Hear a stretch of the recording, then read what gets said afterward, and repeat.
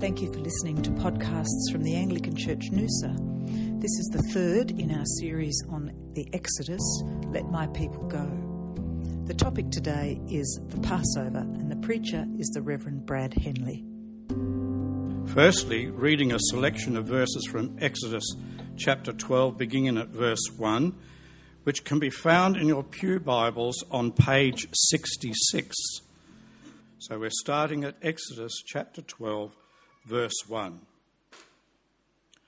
The Lord said to Moses and Aaron in Egypt, "This month is to be for you the first month of your year. Tell the whole community of Israel that on the 10th day of this month, each man is to take a lamb for his family, one for each household. If any household is too small for a whole lamb, they must share one with their nearest neighbour, having taken into account the number of people there are.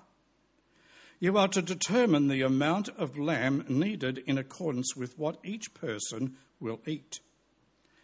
The animals you choose must be year-old males without defect, and you must take them from the sheep or the goats. Take care of them until the 14th day of the month, when all the members of the community of Israel must slaughter them at twilight.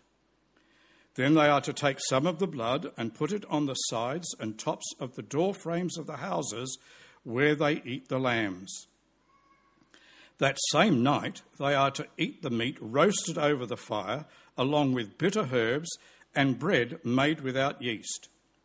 Do not eat the meat raw or boiled in water, but roast it over a fire, with the head, legs, and internal organs. Do not leave any of it till morning. If some is left till morning, you must burn it. This is how you are to eat it, with your cloak tucked into your belt, your sandals on your feet, and your staff in your hand. Eat it in haste. It is the Lord's Passover. On that same night, I will pass through Egypt and strike down every firstborn of both people and animals, and I will bring judgment on all the gods of Egypt. I am the Lord. The blood will be a sign for you on the houses where you are, and when I see the blood, I will pass over you. No destructive plague will touch you when I strike Egypt." From verse 21. Then Moses summoned all the elders of Egypt and said to them, "Go at once and select the animals for your families and slaughter the Passover lamb. Take a bunch of hyssop, dip it into the blood in the basin, and put some of the blood on the top and on both sides of the doorframe. None of you shall go out of the door of your house until morning. When the Lord goes through the land to strike down the Egyptians, he will see the blood on the top and sides of the doorframe and will pass over that doorway, and he will not permit the destroyer to enter your houses and strike you down." Verse 29. At midnight, the Lord struck down all the firstborn in Egypt, from the firstborn of Pharaoh, who sat on the throne, to the firstborn of the prisoner who was in the dungeon, and the firstborn of all the livestock as well. Pharaoh and all his officials and all the Egyptians got up during the night, and there was loud wailing in Egypt, for there was not a house without someone dead. During the night, Pharaoh summoned Moses and Aaron and said, "Up, leave my people, you and all the Israelites. Go worship the Lord as you have requested. Take your flocks and herds as you have said, and go, and also bless me." From verse 37. The Israelites journeyed from Ramses to Succoth. There are about 600,000 men on foot, besides women and children. Many other people went up with them, and also large droves of livestock, both flocks and herds. With the dough the Israelites had brought from Egypt, they baked loaves of unleavened bread. The dough was without yeast because they had been driven out of Egypt and did not have time to prepare food for themselves. Now the length of time the Israelite people lived in Egypt was 430 years. At the end of the 430 years, to the very day, all the Lord's division left Egypt, because the Lord kept vigil that night to bring them out of Egypt. On this night, all the Israelites are to keep vigil to honour the Lord for the generations to come. A reading from 1 Corinthians chapter 11, verses 23 to 29, which can be found in your Pew Bibles on page 1151. 1 Corinthians 11, 23 to 29. For I received from the Lord what I also passed on to you. The Lord Jesus, on the night he was betrayed, took bread. And when he had given thanks, he broke it and said, "This is my body, which is for you. Do this in remembrance of me." In the same way, after supper, he took the cup, saying, "This cup is the new covenant in my blood. Do this whenever you drink it in remembrance of me. For whenever you eat this bread and drink this cup, you proclaim the Lord's death until he comes. So then, whoever eats the bread or drinks the cup of the Lord in an unworthy manner will be guilty of sinning against the body and blood of the Lord. Everyone ought to examine themselves before they eat of the bread and drink from the cup. For those who eat and drink without discerning the body of Christ eat and drink judgment on themselves." This is the word of the Lord. Good morning, everyone. It's great to be here with you today and to join you on this Exodus journey. We've had a bit of a build-up, haven't we, over the last few weeks, watching as God appeared to Moses at the burning bush and as he directed Moses into joining God on his mission to set his people free. And so today, after some weeks of build-up, we reach the precipice. Bear in mind, as we heard, that for Egypt and the Israelites, there was 400 years of build-up, plus the weeks and the months of warnings, of plagues, of opportunities to repent, of more warnings, and then the devastating, stinking, scary, painful plagues. The battle between the true God and the so-called gods of Egypt was taking its toll on Pharaoh. Also on the livestock and the crops and the morale of the Egyptian people. Each of the plagues that we hear about in the preceding chapters and that we heard about last week were a direct challenge to the gods of Egypt. Their so-called gods were revealed to be powerless and impotent. They are nothing.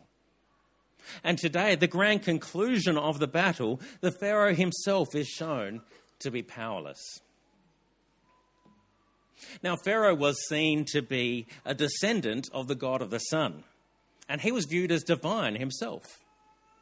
The Pharaoh was seen as all-powerful in his position, not least of all by himself. You see, in general, what he said happened. If he demanded it, then it occurred. Pharaoh had not only his own people at his beck and call, but he had hundreds and thousands of Israelite slaves and others to do his will. In fact, the backbone of his country's economy was on the slaves. And so Pharaoh was heavily invested in keeping them, in maintaining his position and his power and authority. So he wanted to show also that the gods of Egypt were able to stand against the God of his slaves. So this final confrontation is the culmination of an enormous build-up of tension. It had begun when they enslaved the Israelites, and then Pharaoh had killed the babies of Israel in the Nile River. After this, God warned that the firstborn sons of Egypt would also die if Pharaoh did not let God's people go. Exodus 12 tells us two stories at once. It tells the story of the Israelites being passed over during God's judgment on the firstborn sons of Egypt. And it also gives the instructions for commemorating that Passover year after year. And that's why we kind of skip through various verses. We would like to do the lot, but in this series, we're focusing more on the actual Passover and not so much the instructions for commemorating it each year. Well, we saw last week during the plagues that God is abundantly patient and merciful. God gives the option and keeps it available for Pharaoh to repent. He's made that offer again and again and again.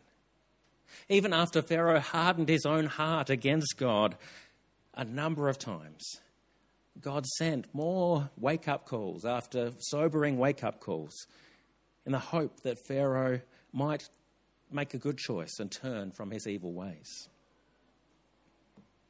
When we look at this interaction, we can be humbled and we can be grateful that God left the door open long enough for us to repent and to find forgiveness in him.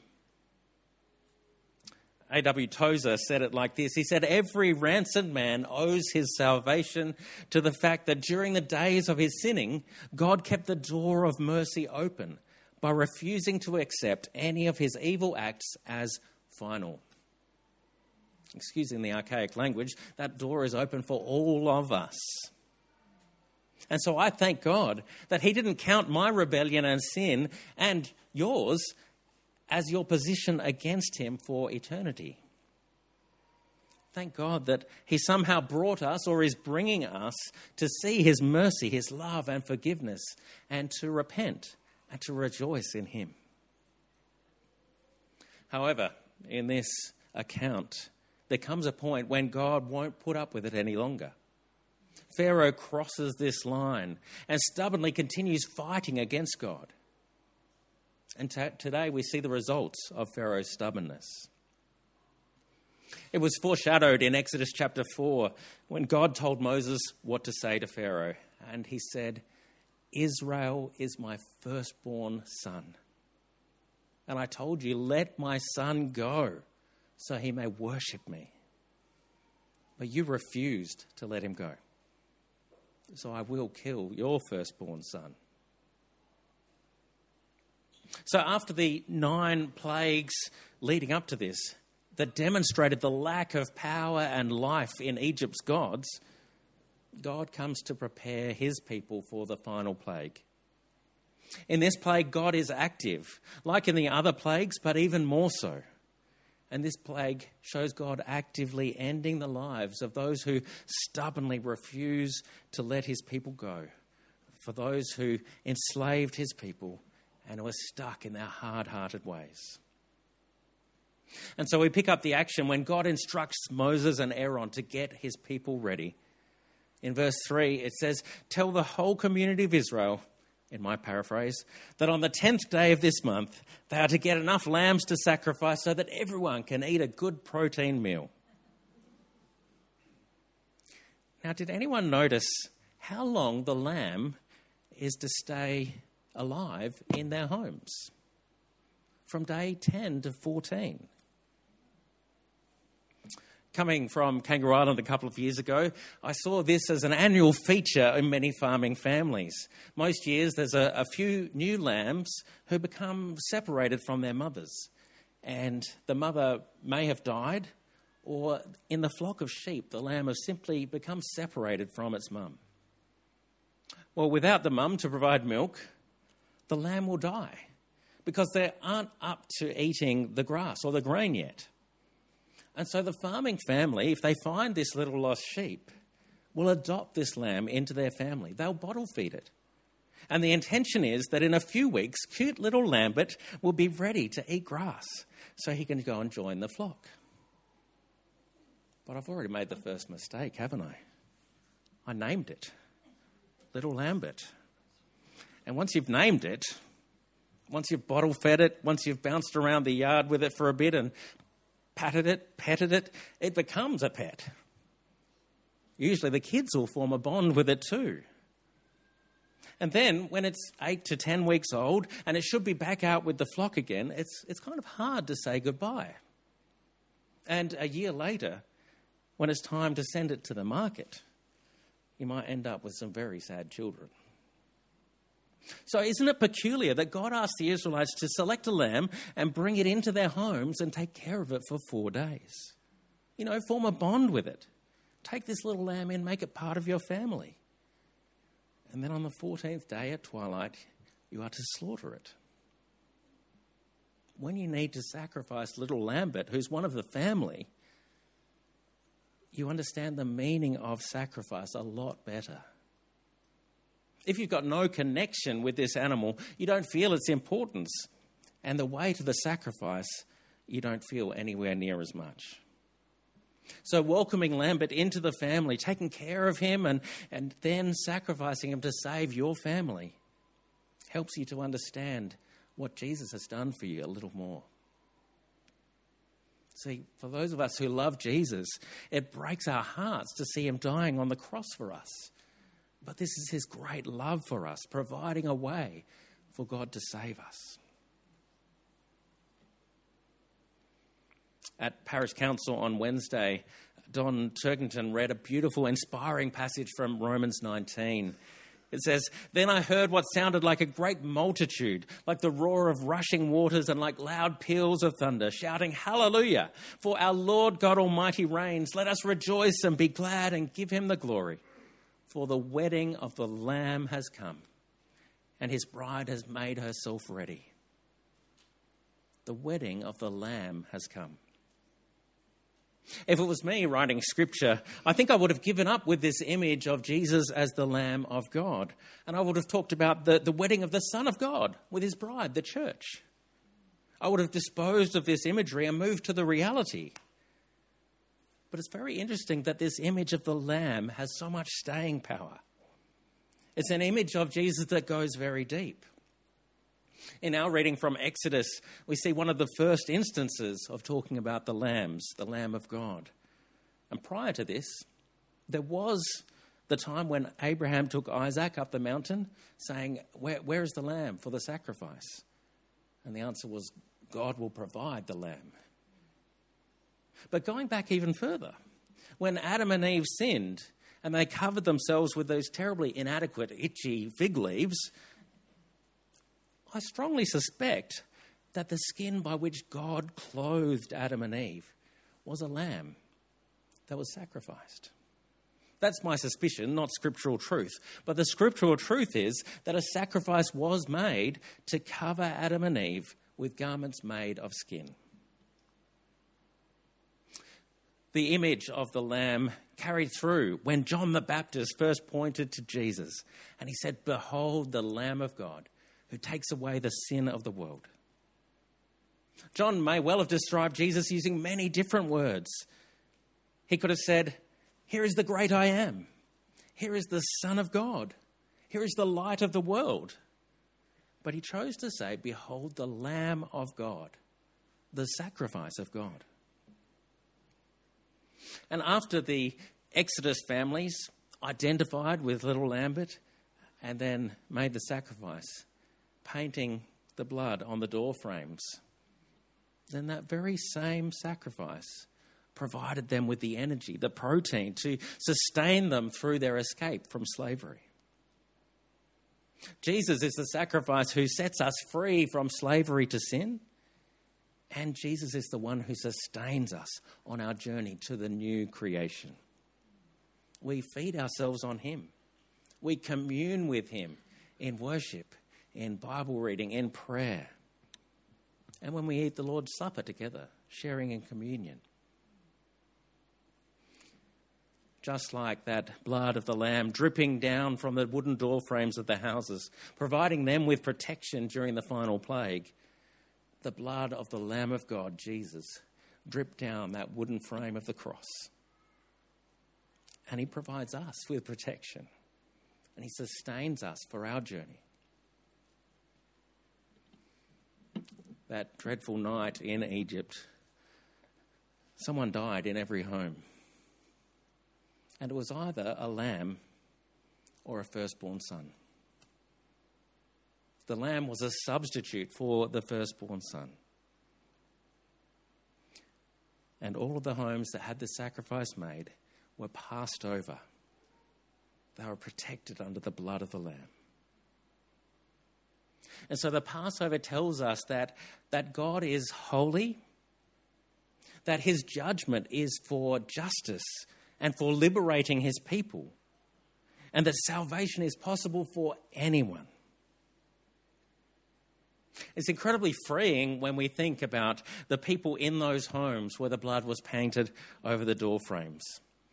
Their performance, their personal righteousness or sinfulness, their holiness or lack thereof didn't make any difference.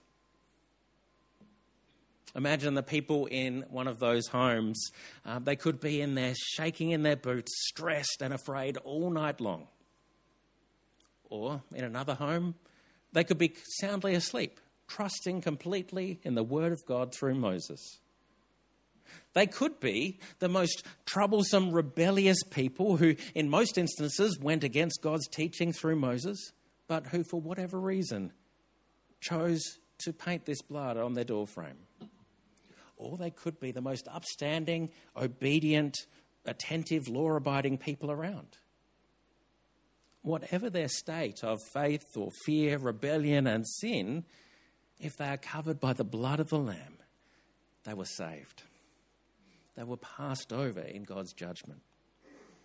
They were spared not by their own righteousness, but by a substitute who died in their place. And the same is true for us today. We are spared not by our own righteousness, but by Jesus who graciously gave himself and died in our place. But how does that sit with you? How do you feel about a holy God who put the firstborn of Egypt to death? How could a good God do this? Well, if you read the Exodus closely, you see that it wasn't just Pharaoh who treated the Israelites in slavery with cruelty. The Egyptians themselves were cruel and unkind to their slaves. The slaves were whipped and beaten. They were given harsh work conditions and never shown any reprieve. In addition, it's a little bit helpful to look more closely at plague number 7. God warned the Egyptians that tomorrow he would cause very severe hail to rain down. In chapter 9, verse 19, give an order now to bring your livestock and everything you have in the field to a place of shelter, because the hail will fall on every person and animal that has not been brought in and is still out in the field, and they will die. And then the response in verse 20, those officials of Pharaoh who feared the word of the Lord hurried to bring their slaves and their livestock inside. But those who ignored the word of the Lord left their slaves and their livestock in the field. See, after God's warning, everyone had the choice. Everyone had the opportunity to find shelter. Some took heed and some did not. See, time and time again, the Egyptians and the Pharaoh had ample warning to change their ways, and they would be spared of this trouble. Time and time again, Pharaoh hardened his heart. And eventually, God confirmed his hard heart, strengthening Pharaoh in the direction that he had chosen. So finally, I do want to point out who actually escaped from Egypt. And it's not just the Israelites who made the journey. If you heard in chapter 12, verse 38, it's very interesting. It says, many other people went up with them. Who were these people? Slaves from other nations? Egyptians who were sick of Pharaoh and his hard-hearted determination to see them suffering or slaughtered? It's not clear. These may have been the same people who heeded God's warning before the hail, who brought their livestock and servants into the house to find shelter. It may have been people who caught on to what the Israelites were doing and also made a sacrifice of a lamb, painting their doorposts and being kept safe. Or it may even have been some people who on that dreadful night lost a firstborn son. And that was enough to wake them up. to make them see that the true God is a good God who demands justice, but who also shows grace, mercy, and forgiveness. So maybe they've began following him after the 10th plague. But whichever way it happened, there are people who are included in God's redemption plan from within the Israelite community and from outside. See, our God is incredibly gracious and merciful. And I hope that you've seen in the last few weeks that God gives abundant opportunities to find forgiveness, for turning away from sin and receiving forgiveness and freedom and life in him. Even to the worst, most evil person in the world, to Pharaoh, God gave sign after sign, warning after warning, opportunity after opportunity to repent. And today, this gracious God wants to show you his love. He wants to give you the opportunity to turn to him, to find shelter under the blood of the Lamb in Jesus. So the choice is ours. Do we accept Jesus' love, his sacrifice of his life for us as a substitute in our place? I pray that you do. And so may our sovereign God soften hard hearts, bring evil to justice, and continue being patient so that many more people will come to know him. Let me lead us in prayer. Our Lord and loving Heavenly Father, we're so grateful that you're a God who doesn't just put up with evil, but you bring justice. But Lord, we also know that line dividing good and evil runs right through our own hearts.